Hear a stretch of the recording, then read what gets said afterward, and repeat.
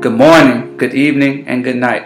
This is the Master's Voice. This is Zettler Clay IV, and I am sitting here with the Reverend Dr. Cecilia Taylor in the aftermath of our 52nd anniversary service. How are you feeling today? Oh, we had a really good time. We today. We We had an outstanding choir. The worship service was spirit-filled. It was a joyous occasion. They came and showed up. They came and showed out. It's right. They came and showed up. People showed out too. Yeah, we had a lot going on, and it was all for the glory of God. And Absolutely. It's a great place to be. So, after a week of sermon prep and getting ready for church service and delivering the sermon, how do you unwind on the Sunday? Well, it's interesting. I had this conversation with the session just the other night, and I was telling them that I'm an introvert. And anybody knows about introverts and extroverts, you know that extroverts get their energy from talking to people. Yeah. And introverts, being around people drains them. Their quiet time, their alone time is where they energize. So, to make a long story short, when I leave worship, I go home and take to my bed pretty much. I enjoy the quiet time and the solitude. I love listening to music. Sometimes I'll actually go out to a play on Sunday evening, but anything that's quiet and restful and doesn't require me to do any talking is a good idea for me.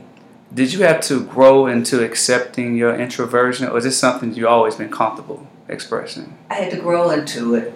First, I had to learn what it was all about. Right. You know, I grew up thinking that my older sister, who is very much an extrovert, was outgoing, and she was, as you said in your children's sermon today, she was everything I wanted to be, and I could not understand why I didn't have the level of energy that she had around people.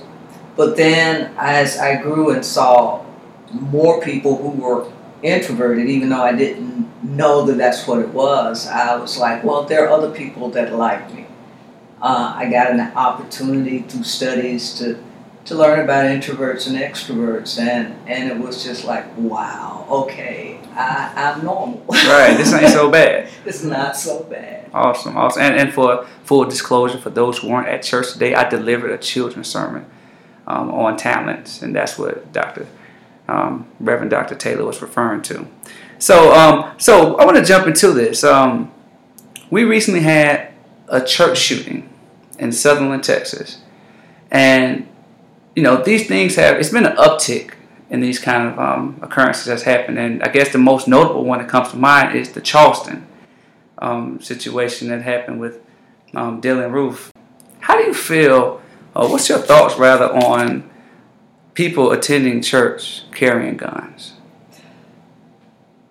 I am very much against people attending church and carrying guns. And I'm very happy that at this church, when given the opportunity based on state law, this church agreed that firearms would not be allowed on the premises. I believe that carrying sometimes gives people a false sense of courage. It takes away from me from the sanctity of the house. We're here to praise God and to worship God. I was crestfallen with the shooting in Charleston. Yeah. And I've yet to really recover from that because it represented all that was good about church for me for a long time. Church has been sanctuary, a place where any and everyone can be welcomed, and to have someone violate that, as I said, I'm still trying to get over that. But I think that there are ways within the church body to keep God's house safe without resorting to carrying arms. There are some of my colleagues in the cloth who have what they call armor bearers. And they are just that. They are bodyguards for the pastor. And to me, it is such a conflict in that. Seems counter to the notion of what we come to church for. Absolutely. And it also says that you don't trust that God's going to take care of you. So there are those who say that, well, if at least one of them in the Charleston situation were armed, then that catastrophe could have been prevented, or at least to the extent that it happened could have been mitigated. What are your thoughts on like responsible gun carrying or gun ownership when it comes to bringing it to church? Or do you believe there's such a thing? How do you navigate that line? What do you say to that crowd? I would say to that crowd, I'm really hardline on this. You know, I think about you've got to set the tone, and you could have your trustees, your ushers, whomever, to check with people to make sure that they're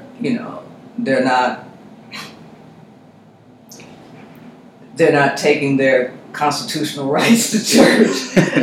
It's the Second Amendment. Yeah, right? Second Amendment. But as long as the church is posted, and sometimes as simple as asking the question. Mm-hmm. I had a colleague of mine. He told a story last Sunday of being in his church alone, and a couple of gentlemen came to the door and wanted to come in.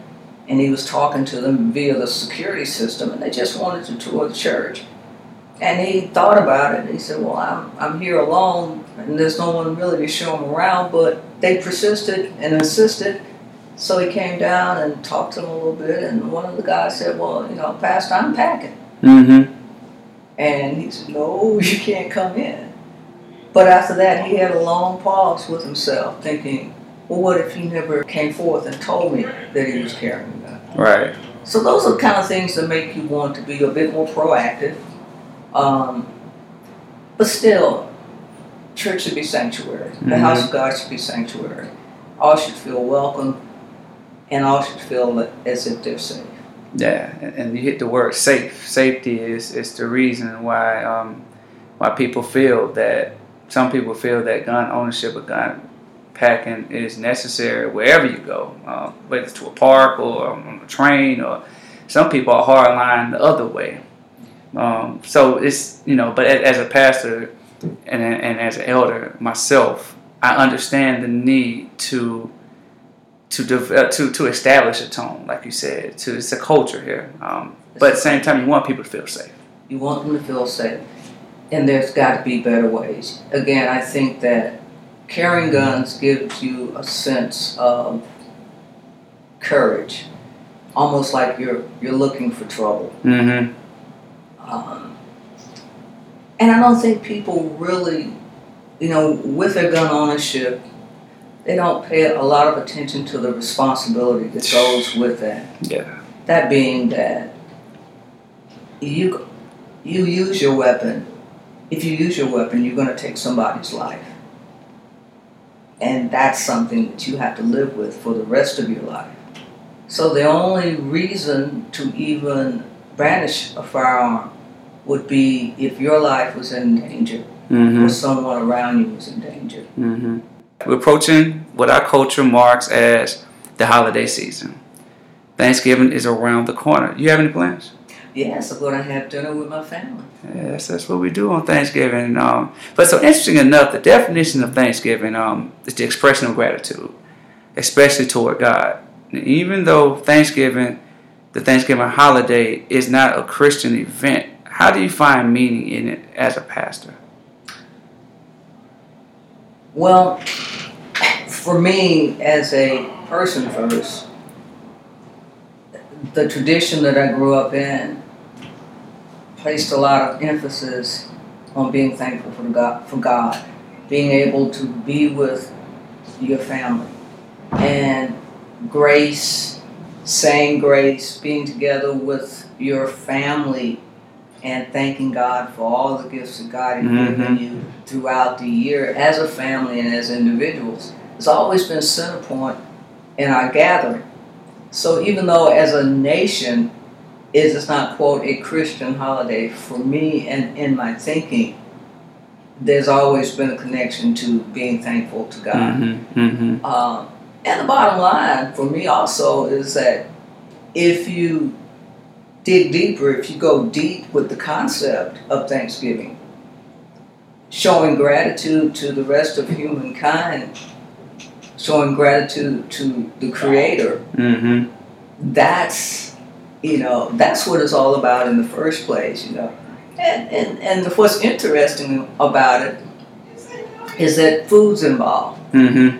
And in the Jewish tradition, and the Christian tradition, and in the Islamic tradition, breaking bread together as a sign of thanksgiving and coming together as a group is, it's just what these cultures do. It's a big deal. Yeah. So the deeper you go into it, it's maybe there is I would say a pseudo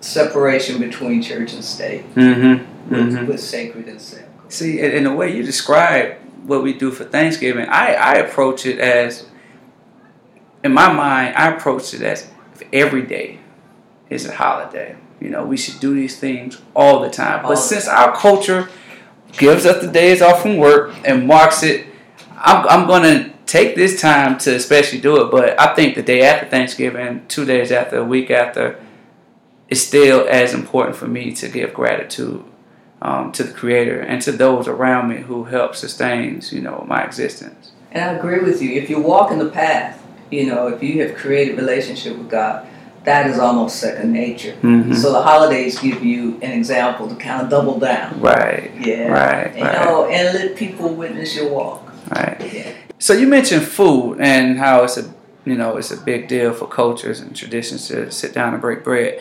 I just read a report in the Atlanta Voice that talks about how nearly half of Americans now have high blood pressure. Now, Reverend Doctor, we come from a community. We come from places where high blood pressure is, and I laugh and smile as I say this, but this is serious to me. High blood pressure is kind of like the norm. Like, hypertension and the things that we eat, it's heavily talked about in our culture as far as African Americans, but you don't really see many changes being adopted. Like during the holidays, we eat what our grandparents ate and our great grandparents ate, but some of this stuff may not be as good for us, right? No, a lot of it is not. And what has happened over the years, and the American Medical Association actually changed their standards, and this is just recently, as to what is hypertensive, what is pre-hypertensive. Really? And with that, the number of Americans that are at risk actually grew. And that's probably some of what that article is alluding to. But when it comes to hypertension and food and lifestyle, people of color have been on the losing side due to education. Yes, we do come from a tradition that will put the kind of food in front of us, seasoned in a way that is not healthy for us. It'd be good, though. It's very good. But the other thing, too, is that a lot of us have gotten sedentary, and we won't move like, some of our ancestors did. They may have eaten poorly, but they worked harder. Yes. Every day at, and keeping their bodies in good shape. What we don't seem to understand about hypertension is, yes, it makes you feel bad initially, and doctors, you meet with a doctor and the doctor says you're hypertensive, they give you a pill and they tell you to watch it. But they don't send you on to the cardiologist who can really break it down and let you know how dangerous it really is. Right. And that's where our community needs more education. Because just to be diagnosed as hypertensive, most people get a little cavalier with it and don't realize the long-range implications of being hypertensive and how easy it is to back yourself out of it. Yeah, yeah. It is really worth it to watch what you eat and to exercise. It doesn't mean that you can't enjoy all of those traditional foods over the holidays, but for the rest of the year, you need to be paying a lot of attention to yourself. You owe it to yourself and you owe it to your family. Yeah, I've come to discover over the years that the body is a self-regulating organism. Absolutely. You said that we can back ourselves out of it. All you have to do is, and I don't have the answers. I'm not a dietitian. I know my body. I've studied my body enough to understand that you give your body a break from eating, fast every now and then. I don't mean you have to fast for 3 or 4 days. I'm talking 12 hours or so. Move around, drink some water, and get some sleep. The body will tend to work itself out. Yes, that's true. So when I approach holidays, it's always, when I first came into consciousness of learning what we ate and understanding, like, okay, y'all was feeding me chitlins back in the day. I was eating that, and your boy used to throw down on the chitlins. I don't eat them anymore, but that's not to say that I'm not a snob when it comes to things. When it comes to the holidays, I let people eat, eat because I understand that's what it is. But like you said, there are ways that we can mitigate. Like, we don't have to eat perfect per se, but we can do other things that gives our body a chance to recover. Absolutely. And one of the things that I did mention was exercise. But there's actually another side to it that I didn't mention, and that is your spiritual health. Stress, yes, play a big part in people becoming hypertensive. Yes. And yes. One of the best ways to deal with stressors is to work on your spiritual health. You find that the more you're connected with God, the more meditating, the more you pray, the more you give things over to God and do the very best that you can, so it lessens your stress. Yeah. How do we put it? You learn to live in the moment. In the moment. Yeah. Mindfulness. Yes. Well, Reverend Dr. Taylor, we got to get off this exit, but thank you for stopping by and joining us. And you can reach us at The Master's Voice. You can reach us on SoundCloud. This is also available on iTunes Podcast. And we bid you adieu. God bless. God bless.